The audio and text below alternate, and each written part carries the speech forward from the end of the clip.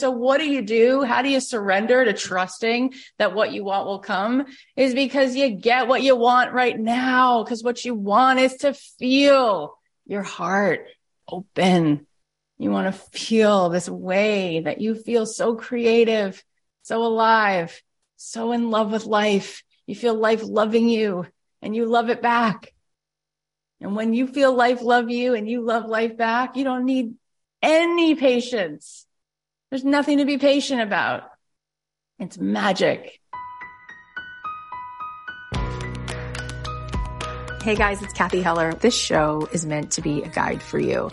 We're going to talk not only about how we can start to become aware of what are the subconscious things that are holding us back and how we can instead choose thoughts that are actually going to propel us forward. But in addition to changing the landscape internally, we are going to talk about the strategies that actually will help you to build a profitable business, getting paid to be you. Because when you have a business where you do what you love, you never really have to have that sense of work because it's a pleasure, because it's joy. And really, I want you to have the most abundant life. I want you to have the kind of life that you love waking up to every day, that you don't feel like you need a vacation from. So together on the show, every single episode, I want to be your friend. I want to be your mentor. I want to show you what is it that I think has really been insightful, been helpful? What are the tools and strategies? What are the mindset shifts that have helped me? And what are the things that have helped my guests to get to where they are? How can we together sort of cross this river to the most fulfilling life where we show up and we feel like we are living into our potential and having the most gorgeous, beautiful experience? Because after all, that is what we all desire. We're all craving to have the most joyful, beautiful life. And I really believe that we can design that and that we can experience a life that we just absolutely love. And not only will we enjoy it, but it will be a possibility for other people. It will show other people what's there for them. And then maybe together, each one of us, by being the happiest versions of ourselves and being the most fulfilled versions of ourselves, we will help other people to reach for that higher branch and to find that in their own life. Hey guys, it's Cathy Heller. Welcome back to the podcast. We have a great episode for you today. You're going to hear a little piece of a couple coaching sessions, which I find this is the work that seems to be really helpful when the truth is that things that are personal are quite universal. So I'm really grateful that these women allow us to have the permission to share these moments with you, because I think that when we walk beside somebody else, we often can see ourselves clearer. Before we dive in, I want to let you know that we have a virtual retreat coming up called the Manifest Code. That's going to be on June 5th. And if you want to sign up to be with me for that, you can go to cathyheller.com/code. And that is an amazing day because we are going to be working not only to manifest in the ways that I've done, but also I'll be bringing in Alexandra Cole, who is a woman I work with who studies and is an expert in the realm of human design. I think that'll be extremely powerful for you. And we're also having a session with another woman who I work with myself, who does flower magic and helps you to walk back to the sanctuary within yourself. So if you want to come to the virtual retreat on June 5th and be with us on Zoom all day, curl up with your favorite cup of coffee and a candle in your own home and be with us for the day, you can go to cathyheller.com/code. We do have a few spots left. In addition to that retreat, we're doing a retreat in Boca Raton, Florida, June 25th, 26th, and 27th. We have 8 spots left. And if you'd like to be a part of that retreat, you actually will get the virtual retreat as a bonus just for coming to the live retreat. And if you want to know more details about that live retreat in Florida, you can go to cathyheller.com/retreat to find out more. All right. So we're going to dive into some of the coaching sessions. The first one is a call I had with our student, Melissa, who is an incredible person. And she had a beautiful idea for a business, but she hadn't yet put it out in the open because she was afraid that somebody might copy her vision. So we're going to take a look at how she was maybe hitting her resistance and how she was able to get out of a scarcity mindset and turn a feeling of competition into one of opportunity and abundance. This is powerful stuff. Take a listen. Look how brave you are, Melissa, just coming on here. Nice to see you. How do you feel after today's session? Well, I feel amazing. And I'm just going to preface this with, I was part of the February cohort. So thank you both. And I'm just going to let everybody on this call know, do it. It'll change your life. Everything is different, every single thing. And it's just amazing and beautiful, and do it. Just do it. God bless you. You deserve all of it and more. And I'm here for the more. I want to get into the more right now. Let's get more. Let's get plentiful. So I got the divine download like a year and a half ago, and I was sitting on it, keeping it really close to heart, only telling my closest friends and family. And I asked Colleen, and she's like, just be loud and proud about it. And it was really because I was worried about someone taking their idea. So I am stepping out. I'm going to start a podcast. I'm going to be loud and proud about it. I have got a bridge for the summer. I quit my corporate job back in April 14th was my last day, and it feels just incredible.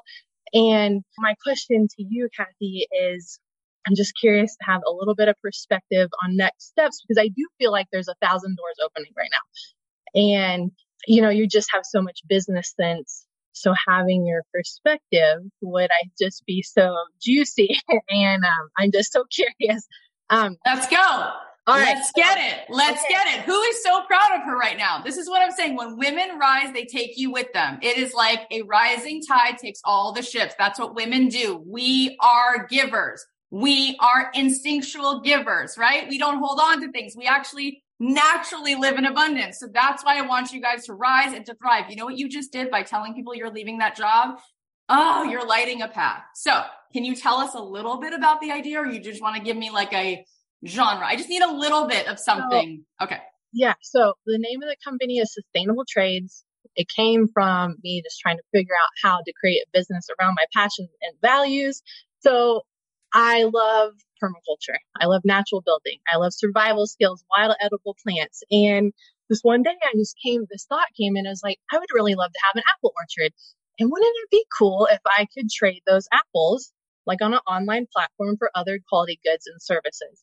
And then that's when the business was born. It's like Sustainable Trades. And so the concept is it's going to be an online platform for organic farmers, permaculture people, small gardeners, but also local artists, artisans, entrepreneurs, healers, coaches. Basically, the concept is to list your good or service on the platform, it has to be good, has to meet kind of the permaculture ethics. So fair share, earth care, and people care. And so if your good or service is good for the planet, you can list it. And then it's going to be a membership. There's going to be 2 platforms. The basic level is so you have your shop, sort of like Etsy. So things like the Etsy of sustainability. And what you can do is you can not only sell your goods and services to the outside world for cash, but you can trade with other people on the platform. Okay, I think I got it. And I'm amazed that this came out of your brain. Like, I love that you were this awake, that you're like, oh, here's my download. Something that clearly the world needs, that everybody will be so jonesing for. So now let's go to where you're sort of hitting your barrier reef, right? Where are you stuck with this? Because you don't seem stuck at all. If I was a venture capitalist, I'd be like, here's a check. Okay. So I guess that's just it. I would prefer not to take venture capital. You don't need to take venture capital. My friend Paige started Aviator Nation. She grew it to $500 million. And the reason she's not Sophia Amoruso, who had to shut down Girl Boss, is because she didn't take a stitch of VC money. You don't need to. Okay, you don't need to. Cool. I mean, that's my preference. And so I guess that's where I'm at. Like, I've had some meetings with some app developers. There's this one guy. I love his company. They do stuff for Disney and Mr. BC and all these things. And I know if I went with him, I would get the platform I want, right? The intuitive, the user friendly, it's just super clean. And that's what the value I want to bring to people. And I would love to come out of the gate that way. However, I don't have that. So there's another option that I could afford. And so maybe I take that option that I can afford and just do it messy, and it's not as clean as I would like to come out of the gate. So that's where I'm at right now. Let me ask you a question that you're not asking, but you're kind of asking. So right now, what's happening is you think that there's these 2 paths, right? There's this one with this guy, and then there's this other option that's a little more affordable. But what really has to happen is this story has to be told, because every time you sell the story, the business grows. And you said you're going to start a podcast, right? So currently in the day-to-day, where are you telling the story? Where are you telling people that they can be a part of this? Where are you telling people where they can show up on that Etsy type of place? Where are you with getting the message out? Just my friends and family. However, this summer, as my bridge, I'm crafting a bunch of stuff and I'm going to go to the farmer's market because I feel like those are my people. And that's where I plan to just start talking to people and because I'm thinking I need to do some market research, right? Like, hey, would this platform solve your pain points you're currently experiencing in your business? Right. Like, how would this help? I just, I think I need to get some feedback. When did you have this download? How long ago? Like a year and a half ago. Okay. So this is my question. What has kept you from the farmer's market conversation for the last year and a half? What keeps you from it? I was worried someone was going to take the idea. And that was the feedback that I got from people. They're like, oh, you need to keep this quiet until you have something in the 3D. And that's what I intuitively felt like I needed to keep it quiet. What does that really mean, do you think, that you're afraid someone's going to take the idea? Because I don't believe you. And I don't think that's what's really scary. That's a nice way of putting it to distract you from what that really is. But what does it mean that someone could take it from you? Why would you not say this out loud because someone could take this from you? First of all, you can call it whatever you want. It's resistance, right? And what can someone take from you? Is there anything someone actually can take from you? I talked about Alli Webb. Do you know how many people started blow dry bars after her? But did they take it from her? No, they didn't. If I want my frozen yogurt shop to be successful, the best thing I can do is find another frozen yogurt shop and open my shop right next to it. See, what you're telling me is scarcity, and you're believing that, which is keeping you small. And you even said the same thing without knowing you said it about this guy or not this guy, because there's still this fear that if you collaborate with someone, something happens to you, because there's a hardwired belief from when you were 4, 5, 6, 9, that when you allow someone in, they take it away, right? And there's probably a way in which when you're in relationships in the past, you lose yourself, you abandon yourself, and that's what people take from you. But they don't really take it. You give it to them, because no one can take Tesla from Elon Musk. It doesn't matter what car they make. They're all doing it now. Great. They should. BMW should have an electric car. They should all have it, and no one is him and no one can touch him. And that's just how it is. And it doesn't matter if other people still choose to buy an electric BMW. It's great. It's amazing. It doesn't take away from him. But if his energetic signal said, you will take away from me by taking my idea, now he has a big problem. He's out of alignment because he's not in receptivity. He's in resistance. Now he can't find his own power again. No one can take anything away from you, and there is no one else. It's all us. It's an illusion that there's someone else. We're all walking toward the same place. We're all a collective consciousness. All there is a collective. There's no separation in the collective. So that's an illusion. So this just has to rise like the phoenix. It has to be allowed to be born. But there's a fear that as soon as it's born, someone's going to steal it. That's a problem. Do you see the resistance in that? I do. And it's just like, I felt like I needed to have the platform built, or even like, well, really after being in your beautiful interview for so long, I was like, oh, I just need to get it under contract, and then I can just start shouting it to the world, and then I can start pre-selling shops. That's, but it's still like, I got to have this before I do this. Yeah. But also what you're basically saying is, in order for me to move, I have to do a lot on my own, because I have this belief that if I don't do something first on my own fully, I can't rise. But we all rise because of collaboration, right? Like, it's amazing the synchronicities and how people will be sent your way. They might be the right person to help you develop something, or they might be the right person to help you build something. Like, I met Emma, who's my podcast producer. She was an intern, but she was brilliant, and she had a lot of like goodwill, and she had just graduated from BU, and she was 23, and she knew her way around the technology. And she's like, let's just freaking go for it. Let's try that. She's like, let's figure it out together. And I'm so glad that I had her. Right. And at every step of the way, that wasn't giving away my power. Right. I mean, it was just like, when I know that I'm allowing everything else to be what it needs, I'm not controlling it. You're trying to control it so much that you're not allowing God, this universe, life to come and support you, because you have to be in control. Because if you're not in control, it can be taken away. But when you're in control, you're squishing it, you're smashing it. We need to allow ourselves to be supported by all the people who are going to love this idea and go, you know who you need to meet?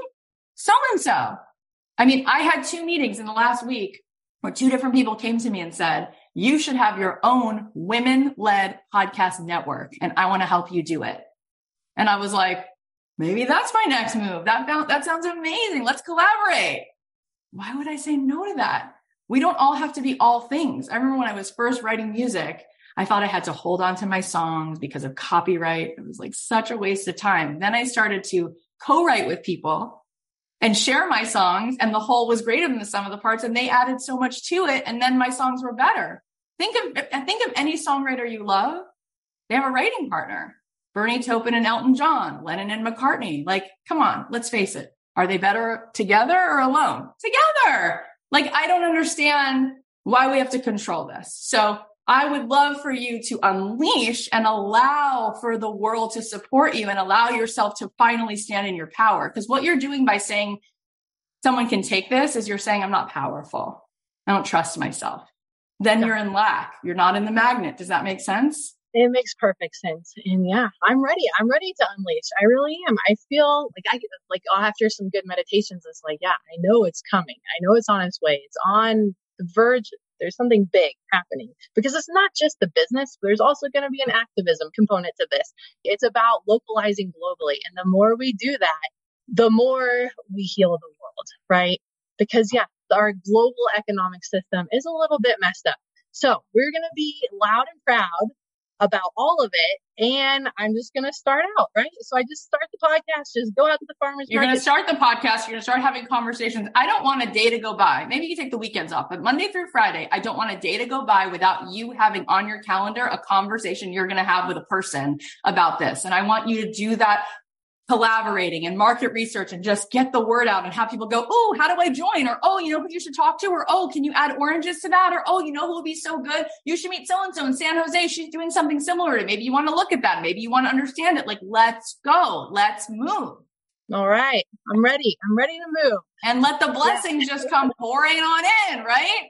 I mentioned Paige before from Aviator Nation, right? She started Aviator Nation. It's a big brand in LA. She got it to $500 million a year in revenue. And how did she start? She started by selling at Fred Siegel, because Fred Siegel had an audience. So she showed up on his audience. How are you going to grow this? You're going to go on other people's podcasts who already have an audience that's interested, because they've already grown an audience that's already curated to this content. Of course you have to share it.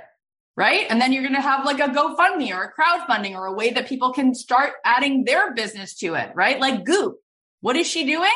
She's just the facilitator and saying, come one, come all. Come on my platform. If you're a woman and you have a brand, let's go. Be a part of this. What happens then? It grows Gwyneth Paltrow's brand, and now she grew all these other women's brands. What did Oprah do?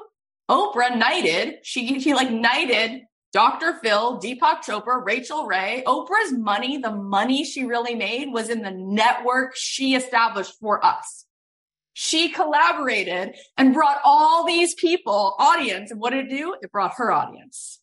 When I was writing music, I was making money. When I started an agency and I was helping other people to sell their music, people came to me more for my music, right? It's all abundance. My very first license I ever got was for Legally Blonde 2, and they wanted my song to be in the opening credits. And I was like, oh my God, this is so exciting. And I opened my mouth and said to my friend Danielle, hey, you have great songs. Why don't you reach out to Michelle Silverman, who's doing the music supervision for Legally Blonde 2? Maybe she'll use your song. What happened?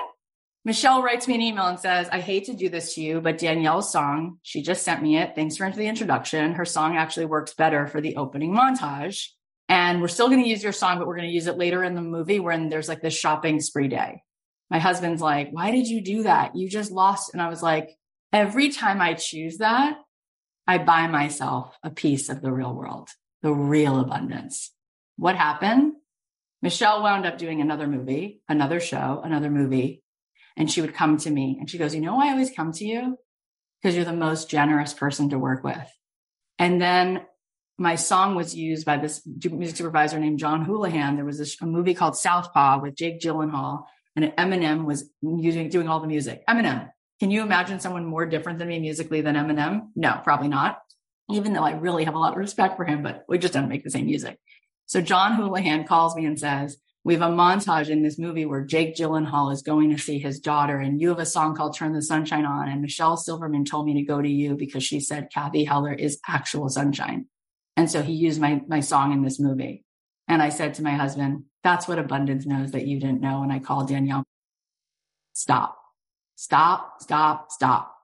Every single time. In fact, there's an amazing story, which you guys probably already know, about Oprah Winfrey, where she read The Color Purple. She read the book, wanted to be in the movie, bought every copy that the bookstore had, gave it away because she was obsessed with the book. And she kept telling her friends, this is going to be a movie and I'm going to be in it. And her friends were like, okay, whatever you say, crazy. And then she got a call from her agent, and her agent said, there's a movie called, Sherry told me what it was called, and I forgot. It wasn't Moonlight, but it was something like that. And Oprah says to her agent, you mean it's called The Color Purple? And she's like, no, I just told you what it's called. And she was like, okay, fine, I'll go. And this was before she had a show. Like, she was just a girl trying to become who she is. Okay. She wasn't who she is. She wasn't famous. She didn't have her own daytime talk show. So she goes to read for the part. This is just crazy manifestation story. And she gets handed the script that she's about to go in and read for the casting director. The director of the movie, Steven Spielberg, was the director, but he wasn't there. He was just watching the film, the tape, right?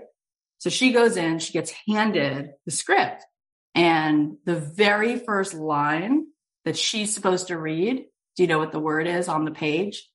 Harpo. Because Sophia, who she was reading for, is married to Harpo in the movie. And she knows the book. So she goes, oh my God, A, this is The Color Purple. I was right. This is my movie. And B, this is my scene. The first thing I walk out here is to say my name. What? Is that a joke? That's what I'm going to do? Walk in here and just read Harpo? That obviously, God, you're here. We're together. Let's go. So she goes in, reads her guts out for this part. They tape it. They send it to Amblin, Steven Spielberg's company, and she's waiting. And she knows she's a manifester. She knows this is it. She doesn't get the call. Finally, she just can't take it. So she calls Steven Spielberg's office. She finds a way to get the number for Amblin Entertainment. And she gets a hold of his assistant. And she's like, hi, my name is Oprah Winfrey. I auditioned for this movie, The Color Purple, and I have not heard back. And the woman says to her, you don't do that. You don't call here. If we want you, we will call you. And she goes, and you should just know this, Miss Oprah, whatever your name is. Do you know who just auditioned for this part? Alfie Woodard. You're not getting this part. And she's like, oh my God, she's right. Why would I get this part? Alfie Woodard is like the goddess of all. Like, I'm insane. Like, I'm nobody, and she's amazing, and she's going to get the part. So she went into this like horrible state because she was out of the magnet. She was buying into this belief. So she no longer had this feeling of expansion. All of a sudden it was gone. So she was looking at herself in the mirror the next day, and she started to cry, and she was like, Oprah, you're so stupid. Look how fat you are. You're never going to get this part. That's what it's about. It's your weight. Why would you get this part? What were you thinking? And she just kind of like rails at herself, right? Like all the worst parts of her just come up to like sabotage her, right? So she checks herself in to one of these places, which when she tells the story, Sherry says she calls it a fat farm, whatever they're called, those places where you starve yourself. Checks herself in. She goes to this place, and she's just beside herself. She cannot let go. She cannot let go. And she's running the track, and she's asking God to take away this feeling of lack because it's so strong. And she's so jealous of Alfie Woodard, and she can't see straight, and she's broken. And she's like, look, I thought this was my destiny, but I don't think it is. Please let me let this go. And she's running the track, and she's obsessing. So she falls to her knees on the track and begs God and says, please take this out of me. This is poison. This will destroy me. And she decides she's going to do a visualization where she sees herself walking up to Alfie Woodard after the premiere of the movie and walking straight up to her and saying, you were made to do this movie. You were phenomenal, and God bless you. And she starts bawling because for the first time she lets it go. And she sees herself loving Alfie Woodard and being so grateful and really coming back to wholeness and knowing that Alfie Woodard can't take anything from her. and how grateful she is that she's going to have her destiny. And she's all of a sudden back in the magnet. And just then, just at that moment, when she lets go of needing it, this woman comes running out, sees her on the track and says, "You're Oprah, right? Your name is Oprah Winfrey?" She's like, "Yeah." She goes, "There's a phone call for you." So she runs inside, picks up the phone, and it's Steven Spielberg. And he goes, "Hey, is this Oprah?" She goes, "Yeah." He goes, "Where are you, by the way? Someone told me to find you. And who just picked up the phone?" And she goes, "I'm at this place. I'm losing weight, sir. And she's like shaking. And he goes, "Don't you dare lose weight. First of all, I need you in my office. First thing tomorrow morning, I need to fly you to LA. I'm sending you a ticket. And second of all, you better stop at Dairy Queen and eat 3 ice cream cones, because if you even lose 1 ounce of weight, we've got a serious problem, my friend." So she literally says she gets in the car, stops at every Dairy Queen, consuming ice cream cones, gets on the plane, shows up in his office bawling. And he goes, "You were the first person I cast. I watched that tape. You're it. I cast you first. I cast everybody around you." And she's just bawling. And then what happens? She's in this movie, which changes history. And the movie premieres and she thinks this is her destiny. She got to play this part. She gets a call 2 months after the movie comes out. "We'd like to make you an offer for your own television show." "Oh, I'm sorry. You mean I don't just get to play a part in a movie? You want me to just play myself?" "Yeah, we want you to play yourself. And we want you to have the single greatest audience that's ever happened and will ever happen again in television history." "Oh, okay, great. I will show up for the assignment." And the first time I met Oprah, she said that when she would come down from the elevator, because her dressing room was on the 2nd floor, and to go down to the stage, she had to take the elevator every day. She said, "I knew that I couldn't do this, but my soul has God as a partner, but we could do anything." So she would close her eyes in the elevator and put her hands together and pray and say, "Use me. You're the author, I'm the pen. Help me do this." And so it was.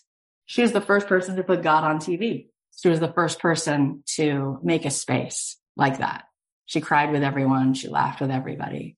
And all of you who come to this program, who are you going to meet? You're going to meet Sherry Salata. You're going to meet that executive producer who worked with her every day. And she said, "You know what it's like to land a 747 in a tornado?" Sherry said that. She goes, "That's what we did twice a day on the Oprah show, because they had to film 2 episodes a day." She goes, "It was like filming 2 Super Bowls a day." That's what they did for 25 years. She's amazing. You're going to love her. But why do I tell you that amazing story? Because that's how you manifest. That's how real thoughts turn into things, but you got to line up with it without resistance. And that was my point of the story. When she made this whole thing happen with Alfie Woodard, she was just moving away from the magnet. When she got on her knees, the rest of her life, all of history and all the people who've been touched by her came after the moment where she got on her knees and thanked Alfie Woodard in her mind for being who she is. That was her moment. That was her Jedi moment. I am whole. I don't need to be jealous of you. We are a collaboration. Let's go. And she says that to this day. That was her dark night of the soul. And from that moment on, she's good to go, because that was her part. That was her dream. And someone was going to take it. And for her to be able to let it go and love that person and have joy in her heart for that person, she knew from then on she was free. That's manifesting. And what you don't do is you don't say, "Well, I don't look the part," or "Someone can take my part," or something. No. You just shine your light. Nobody can take Oprah from Oprah. Nobody can take Alfie Woodard from Alfie Woodard. Like, it's just not possible. It's like, that's all a waste of bandwidth. How about I am singular? This is a once in a lifetime. Whatever dream is meant for me is going to chase me all day, every day, all day, every day. So what I'm going to do is I'm going to come correct. I'm going to come from wholeness. I'm going to move in this world with energy. Energy doesn't constrict. It allows. So you just got to look at where you're tuning. Where's your tuning? Where's your vibration? That's what we do in this program. That's what we keep doing. And you're right there. You have the spark. You don't need to protect it. You need to project it. You project it, you're untouchable. Does that make sense? Oh my gosh, so much sense. And I'm so freaking excited. So here we go. And I will be back for the VIP course. We're so happy to have you. Let's go. Let's go. Let's go. You guys don't think big enough is what I'm trying to say. Let's think bigger. Let's know who we really are. Let's trust what's really happening. And then who's going to fill in these shoes now, right? Like, who's coming next? Who has that much love and empathy and vision that your name can be in the list with Oprah Winfrey? Come on, let's go. Let's move. I told you, Steven Spielberg, this man helped her have this platform. He didn't get into USC Film School. Are they insane? Yeah, but it doesn't matter. Should he have given up on filmmaking? No, probably not. Not when he can do what he does. He said that when he was filming Schindler's List, he fell to his knees. Talk about falling. Everyone's falling to their knees. And he said to God, forget it, because he had all these plans, because that's how he filmed E.T., that's how he filmed The Color Purple. And he goes, I can't film this. Why? Because he was in a concentration camp trying to film a movie. And his wife turned to him and she said, you're going to have to do this from the gut. Your plans won't work here. And so he said the entire cast basically had a meltdown every single day. And they made a masterpiece. In fact, the movie studio said that if they made that movie in black and white, nobody would watch it. And they knew it would be a failure. So they were only going to make Schindler's List because they felt like they needed a write-off. So that would be their write-off. Oh, it made more money than any other movie he ever made. He won the Oscar for it. Like, it's insane. And he decided that the only thing he would put in color in the whole movie was one little girl with a red jacket, because he said people can't fathom 6 million people, but if they see one little girl, they'll get it. One little girl. The whole movie was her. The whole movie, right? He's a genius. So who's next? It's just like, well, what do all these people do? They have to let go. They have to be willing to let go and let God come through them. They have to stop trying to control it and predict it. That's what your ego tells you to do. No, let go. Let go. You're already prepared. Just trust. It's going to come. You're going to meet the right person. There's going to be so much synchronicity. You're going to blow your own mind when you actually step into resonance and you stop trying to drive the car from ego, from the predictable, from the constraint. I want to give a huge thank you to Melissa for letting us share that with you. And I'm so proud that she had the courage to let herself be visible and announce this idea. You can follow her on Facebook at Melissa Booth. She's working on a new website and an app for her sustainable trades business. So keep an eye out, because she is going to be doing some serious stuff and we want to celebrate her.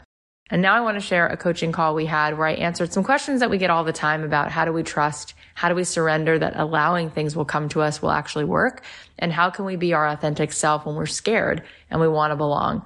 We all come up against this stuff, and maybe it's not just throughout our lives, but maybe a little bit every day. So I hope that you'll find this valuable. Take a listen.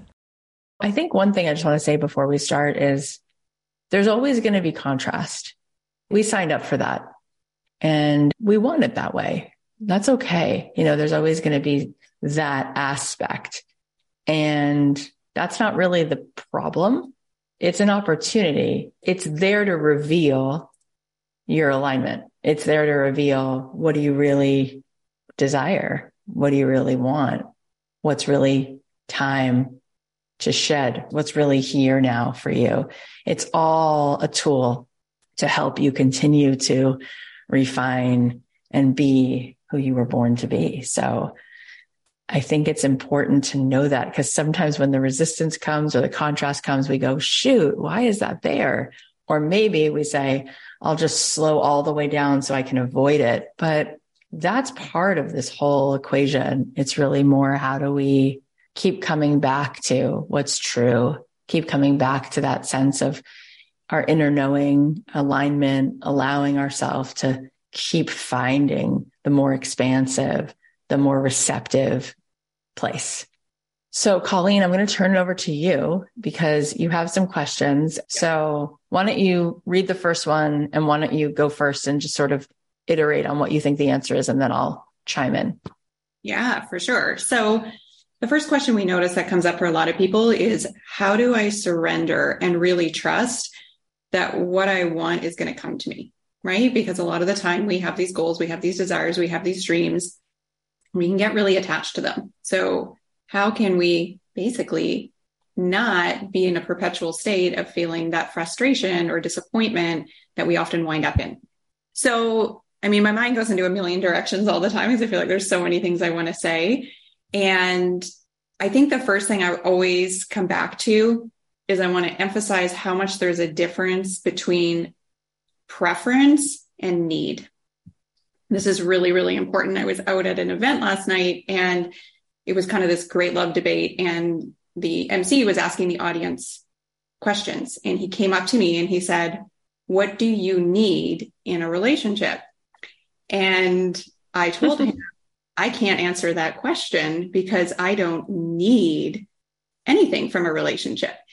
And I was laughing because I know to most of the room that sounds like a very sort of standoffish answer, but it's really not coming from that place. It's coming from this deep internal knowing that there are preferences I have, but need means that I'm only okay if something external to me presents in a certain way. And when we show up in that energetic, we're kind of hooped because there's a level in which we're outsourcing our okayness. And that to me is the distinction between what do we prefer and what do we need. So part of this surrendering process, part of learning to trust is recognizing how much we're actually hooking into that outcome is something we have to have happen, that we're making it, I'm only going to be happy once this thing happens, that there's some future moment that is then going to allow us to feel a certain way. But that isn't true because the future is ultimately just an illusion because the only thing that exists is the now moment. And the future is only created from the now moment. So it's recognizing we need to unhook, and it's recognizing the thing isn't even what we want in the first place. It's the feeling behind the thing. And that's how we can start to access it. Yeah. That's such a funny story that in front of a crowd of people, they would ask you. But that is so meant to be because that's so powerful for you to share that take on it. And I'm just going to say the question again, because it's such a good question. How do I surrender to trusting that what I want will come to me? And I mean, Colleen, you already said so many of the things, but I'm just going to repeat part of them and the things that really stand out to me. So when you say, how do I surrender to trusting that what I want will come? Let's define what you want. What do you want? When you ask yourself that question, it's interesting because you realize that you're telling yourself you want certain things and you kind of insist on telling yourself that that's true. But what you really want is you want to feel good. And you think that these things will make you feel good, but you really want to feel good. You really want an elevated state of being, right? And so how can we understand that it's our focus that creates our feeling? You know, I remember when I went to see Joe Dispenza and we were sitting in this room in a Marriott and it's 4 walls and not very comfortable chairs. And he said, "How do you feel right now?" And I felt like I had just literally left this 3D plane and just felt so light. I felt love coming into my heart and out of my heart. I felt what it feels like to open my heart. I felt what it felt like to just be charged with the lightness of my own being, not being pulled into the heavy static, not being pulled into resistance. And he said, "So is it this place that's doing that? Is it this Marriott ballroom? Or is it your vibration? Is it your attention? Is it where you're focusing your attention?" And we walked that beach. We do this like 1.5 hour long meditation where everybody has an app on their phone. So we all started at the same time and it's pre-recorded and he's walking with us, but he's already recorded it so we can all hear him for the whole time. So from an outside perspective, people will always post. They think it's like zombies have landed on the beach because he has you walking and then 10 minutes in, he'll say, "Now stop. Close your eyes." And so people just think everybody's just like in some hypnotic vortex of something culty and weird. No, we're all just listening to the same meditation and it's 1.5 hours of guided. And sometimes he'll say, "Now sit down where you are, sit there. Now reach higher. There's a higher feeling thought. There's more joy here. Find it." And it's amazing. And I sat on that beach, and at one point it started to rain. And of course, he doesn't have that in the pre-recording that it's going to start raining. And in Marco Island, Florida, when it rains, it pours. And I sat there in the most amount of ecstasy with the rain beating down on me. And I was just like, there is a part of me that has died on this beach. There's an old part, and there's a part of me that has just been born. And it was the most oxygen I probably have ever felt in my life. And our love coursing through us is what we want. And when we love that way, and when we are love in that way, our own energy loves other people into life. Our energy becomes fuel. It becomes Wi-Fi for other people, and they don't know what happened, but we walk in the room and it's like, boom. And you could be anywhere. You know, I've been to tiny little places that people call home, and they're one room living in Jerusalem in a tiny little out of the way, up a little path and on the right. And it's a tiny little room, and somebody calls that their home, and you feel it's so expansive. It's so big. And I've been to mansions in Beverly Hills, and I have felt there's not enough space in here. There's so much tension in here, right? And I've seen the opposite. I've seen gorgeous, beautiful, beautiful places in Montecito. I was with Dr. Joe in Montecito, looking at the most amazing view and feeling total vibes and good energy and all the luxury. And you can have it all, and all of it exists, and none of it is needed. And that's what I'm saying. So what do? How do you surrender to trusting that what you want will come? Is because you get what you want right now. Because what you want is to feel your heart. You want to feel your heart. You want to feel your heart open. You want to feel this way that you feel so creative, so alive, so in love with life. You feel life loving you, and you love it back. And when you feel life love you and you love life back, you don't need any patience. There's nothing to be patient about. It's magic. It's yumminess. And from there, you just constantly swimming in this level of resonance. There's this music that you're playing, and wherever you go, people hear it. It's kind of like you're walking around with this boombox, and the boombox is you. And just the most delightful, engaging, awesome, beautiful experiences just seem to happen all the time. And it's because you're perceiving them. And so they're being, and then your thoughts turn to things. And when your vibration is that way, and you keep that water on the stove, and it gets hotter and hotter and hotter and hotter and hotter, of course it's going to boil. And part of it is we just don't understand physics. Like if you were to put a pot of water on the stove, I've done this so many times, you guys, that I've like ruined the pots, right? Because I walk away, I forget the pot is on the stove. And my husband goes, why do you do this? We buy the most expensive, like we buy all the right pots because his mom had cancer. And so we learned about the pots, and you want the right ones, and you want the ones that don't have any of the chemicals on them. And so we spend a fortune on these pots. And then I will put the pot on the stove, and I will walk away and come back. And not only has the water boiled, the water has boiled, and it's boiled down and down and down until I've literally like scorched the pot, and we have to chuck it. But we forget that physics works. We forget that the universe is predictable. We forget that there's a law to the way things are. We literally forget it. So what do I mean? I mean, you would know, like I know, and I've seen it too many times, like I just said, but you know, without a shadow of a doubt, that if you put a pot on a stove, the water is going to boil. You wouldn't keep checking it. You're not going to check it. Why would you check it? That's stupid. And if somebody came along and said, it's not boiling, and then they shut it off, you'd say, no, turn it back on. Because if you keep turning it off, it's not going to boil. Keep it on, right? But what do we do with our own energy? We keep turning it off and going, why isn't it here? And then we go, no, there's no here. The here is already here. There's nothing to come. And when you are in that place where you are just so in love with this moment because you set down all the things that you didn't want anyway, that society told you wanted, or that your ego convinces you that you want. But you set all that down and you just reach instead for a good feeling. You reach instead for gratitude. You reach instead for life. You reach instead for creativity. You reach instead for this something, this feeling of love, this feeling of wonder, right? If you keep that going, it just keeps moving.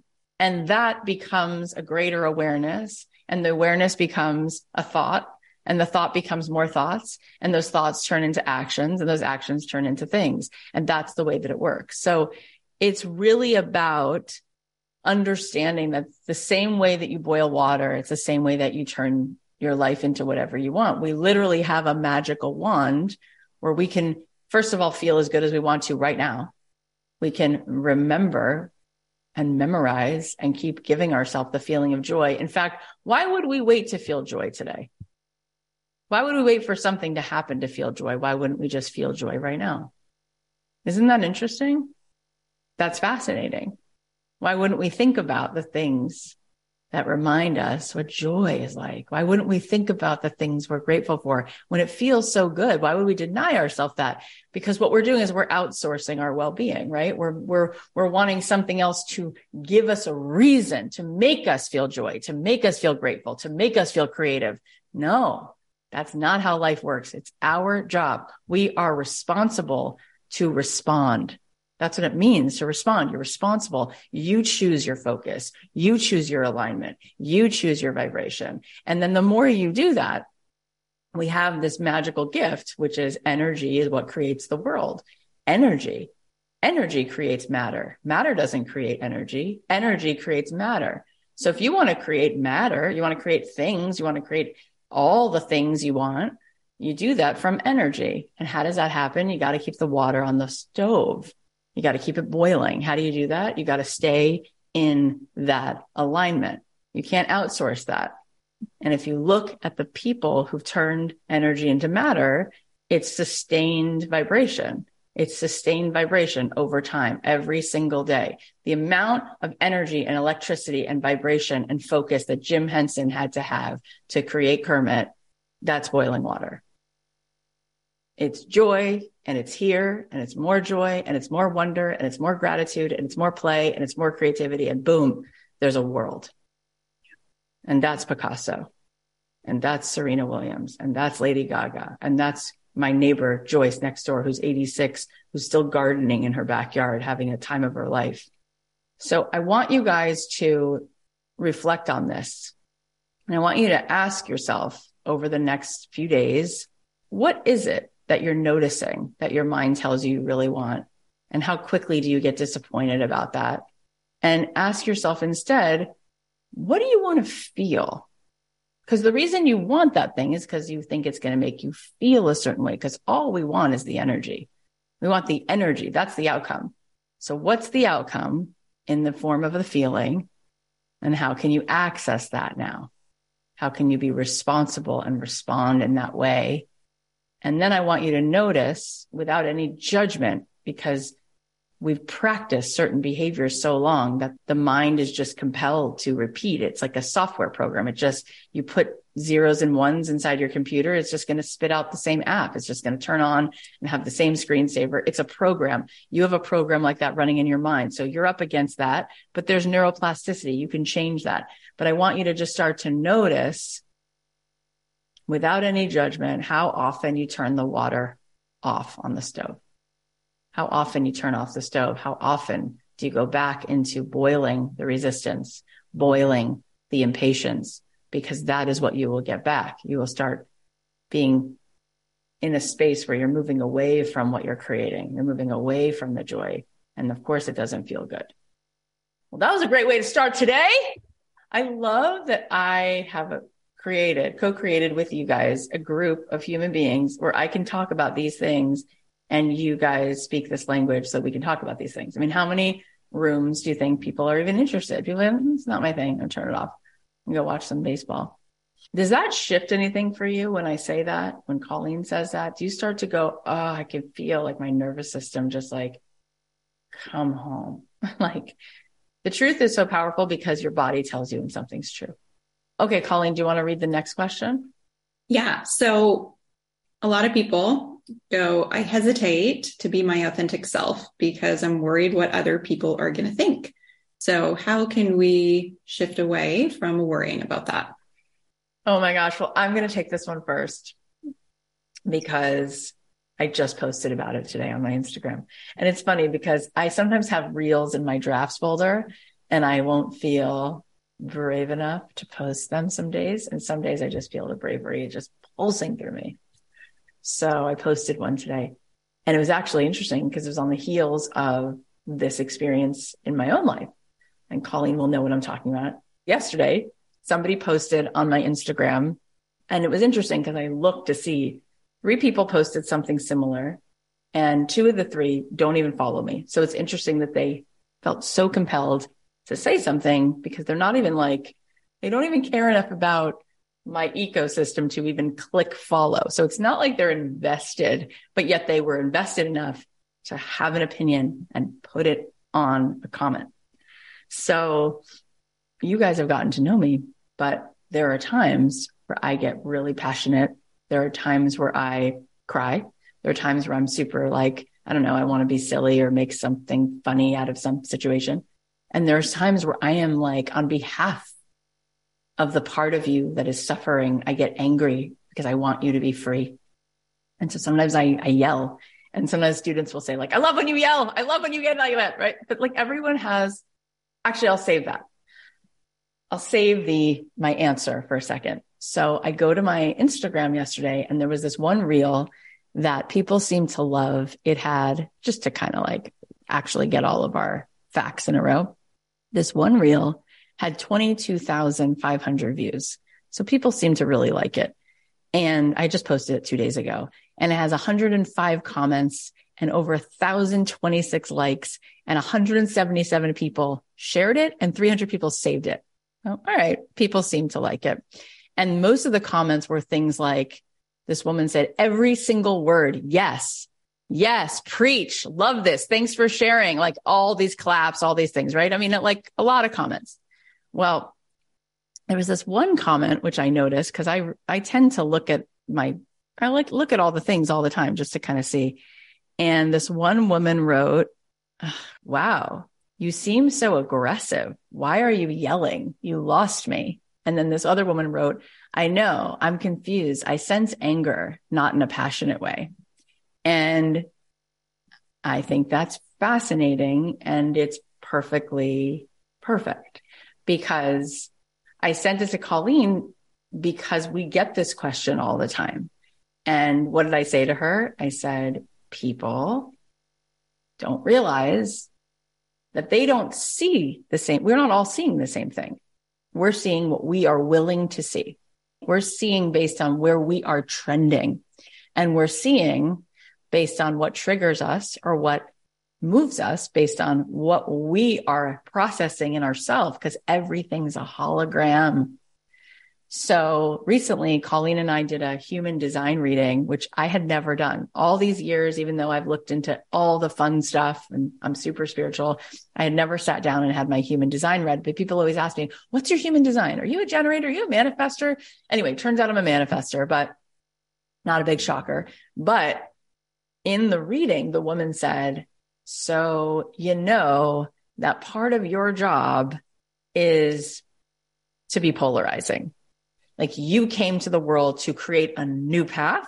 So you're going to move some trees in different directions. So it's good for you to do it more. And I was like, oh, I love this because I'm also a kid who grew up with a dad who had an alcohol problem and parents who got divorced and my mom was depressed. And so I became this really ninja people pleaser.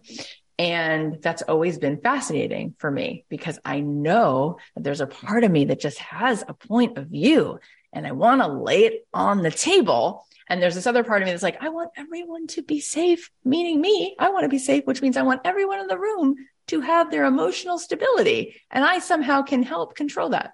So those two things are fascinating. And I think regardless of what my human design is, I think we're all a little bit like that. I think we actually have a point of view. And I think there's a part of us that wants to belong. And so we trip up against this all the time. What will people think? What will people say? And it's like, how about your job is not to make sure people aren't triggered? Michael Jordan can't fit in. It's impossible because he stands out.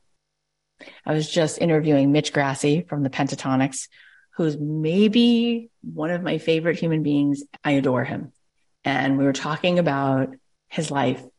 And he said something which I didn't expect him to say, but I wasn't so surprised. And he said, growing up in Arlington, Texas, as a gay male, I felt I didn't fit in. And I didn't like myself because my voice sounds more like a girl's voice. And even though I have this talent where I could sing, I actually didn't really like that I was all these things that were so different from everyone around me. And I wanted to not be who I was. I wanted to be like the kids in Arlington, Texas. And I wanted to be the kind of man that they told me in Texas a man was.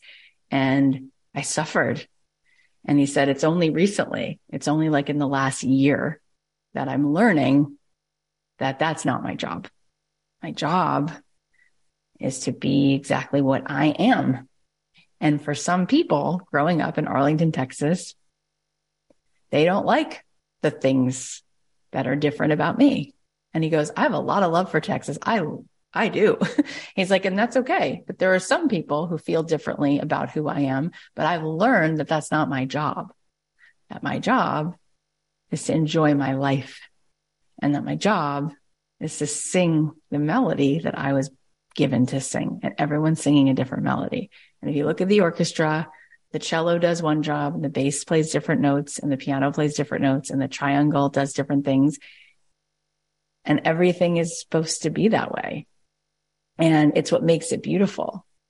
It's all the different colors that act like this sweater. I'm wearing a sweater right now. It's like a brown sweater with pink stripes, but the brown is what makes the pink prettier, and the pink is what makes the brown better. And it's not about being the same. Love is actually loving because you don't need the person to be the same, right? If love is, I love you, I accept you because you're exactly like me, then where's the gift of grace? Where is the love? It's not present. Love is you and I have a difference, and we connect because we choose to love each other. And there's a beauty. I love that in my backyard, there's all these wildflowers and everything kind of exists together, and it's perfect. And I love the textures, and I love how it's all doing its own thing and giving it the whole, ecosystem gives space for everything to do what it does. So how do you like that? I mean, how would it change your life? How much freedom would you have if you got to be authentically yourself today? How different would your Thanksgiving be if you didn't have to think about everything that you were about to say, and you didn't need everybody to approve either? You just let people have what they have, and you knew that that was about their point of alignment. It's where they're trending. It actually says very little about you. It says everything about where they're trending. And what if that's also okay?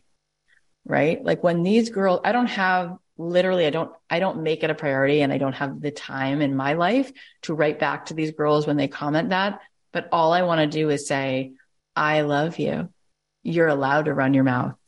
You're allowed. In fact, I'm hoping that what I do actually is juicy enough that you can feel that I'm not standing here trying to fit in, and that I'm not standing here trying to be vanilla ice cream because I have a point of view. And you don't have to like it, and you don't even have to follow. And your tax dollars don't go to me, right? I can go do me, and you can go do you. But it is amazing how much we deny ourselves the allowing, the path of least resistance, the people who you were meant to affect, even those people who might be triggered. Why do you think you know what they signed up for in this journey? Maybe they're supposed to be triggered by you, because it's in that being triggered that they ask themselves a good question. Maybe it's in that trigger that they find a purpose for themselves, right? Without the Joker, is Batman Batman? No, he's just a dude. That's a boring story. So maybe the Joker is his greatest friend, because the Joker gives him every reason to become who he is. Would I be the person I am without all of the resistance that I had? No, I wouldn't. So is it a gift? It's a gift. So would I change it? Would I go back and have my family life be different? Well, not if it would cost me who I get to be right now. No way. Because would I have been this convicted to travel to Jerusalem and live there for 3 years when my friends were starting jobs or living in New York City and wearing cool clothes and going on dates? Why was I searching for the answers to the universe? Would I have then sat my butt down at UCLA and learned meditation for 3 years because I felt like I was coming out of my own skin? To be still was the hardest thing? No, I wouldn't have. Right? Would I know how to speak this language? No. And here you are thinking you're doing someone a gift by not triggering them. Here you are thinking, if you have a truth and you have a point of view, you better not say it because these three people might exit stage left. What if you let them exit? And then what if it allows you to speak to the people you're meant to speak to? And what if you stopped even trying to speak to the people who are trending? They're already trending with so much resistance towards whatever it is you've got going on. They can't hear you anyway. You ever had a conversation with someone about something like that? You talk about politics with someone and they're not willing. It's a waste because they're already trending so hard where they're trending. You can just love them. You can just say, it's okay. That's where you're trending. It's what you got. It's okay. I get that. Right? I get that. So you can say what you got and you can allow them to be where they are. But there's a room full of people who are trending so positive towards where you're at. You're that next thing that's going to boil their water exactly where they are. Those are those people that you're meant to speak to. And even the people you're triggering, you're gifting them by standing in your alignment, by having a point of view. And what's amazing is all we really want when we talk about the feeling of energy that we want, a lot of what we want is freedom. We want to feel free. And it's incredible how you could give yourself the feeling of freedom by saying that thing, texting that thing, posting that thing. And how good does that feel? How satisfying to your soul is that? And what if you just said, it's not a problem that people will disagree with me or not like me or troll on my page? Because it's supposed to happen because we're all trending in different ways. We've all been on a different path. The problem is thinking it's not supposed to happen. The problem is thinking that I'm now supposed to alter because of this, right? Now, I just want to say this is different than when we notice our reflection because there's something we can feel as a truth that's being shown to us. And that is the way life is. Life is not black and white.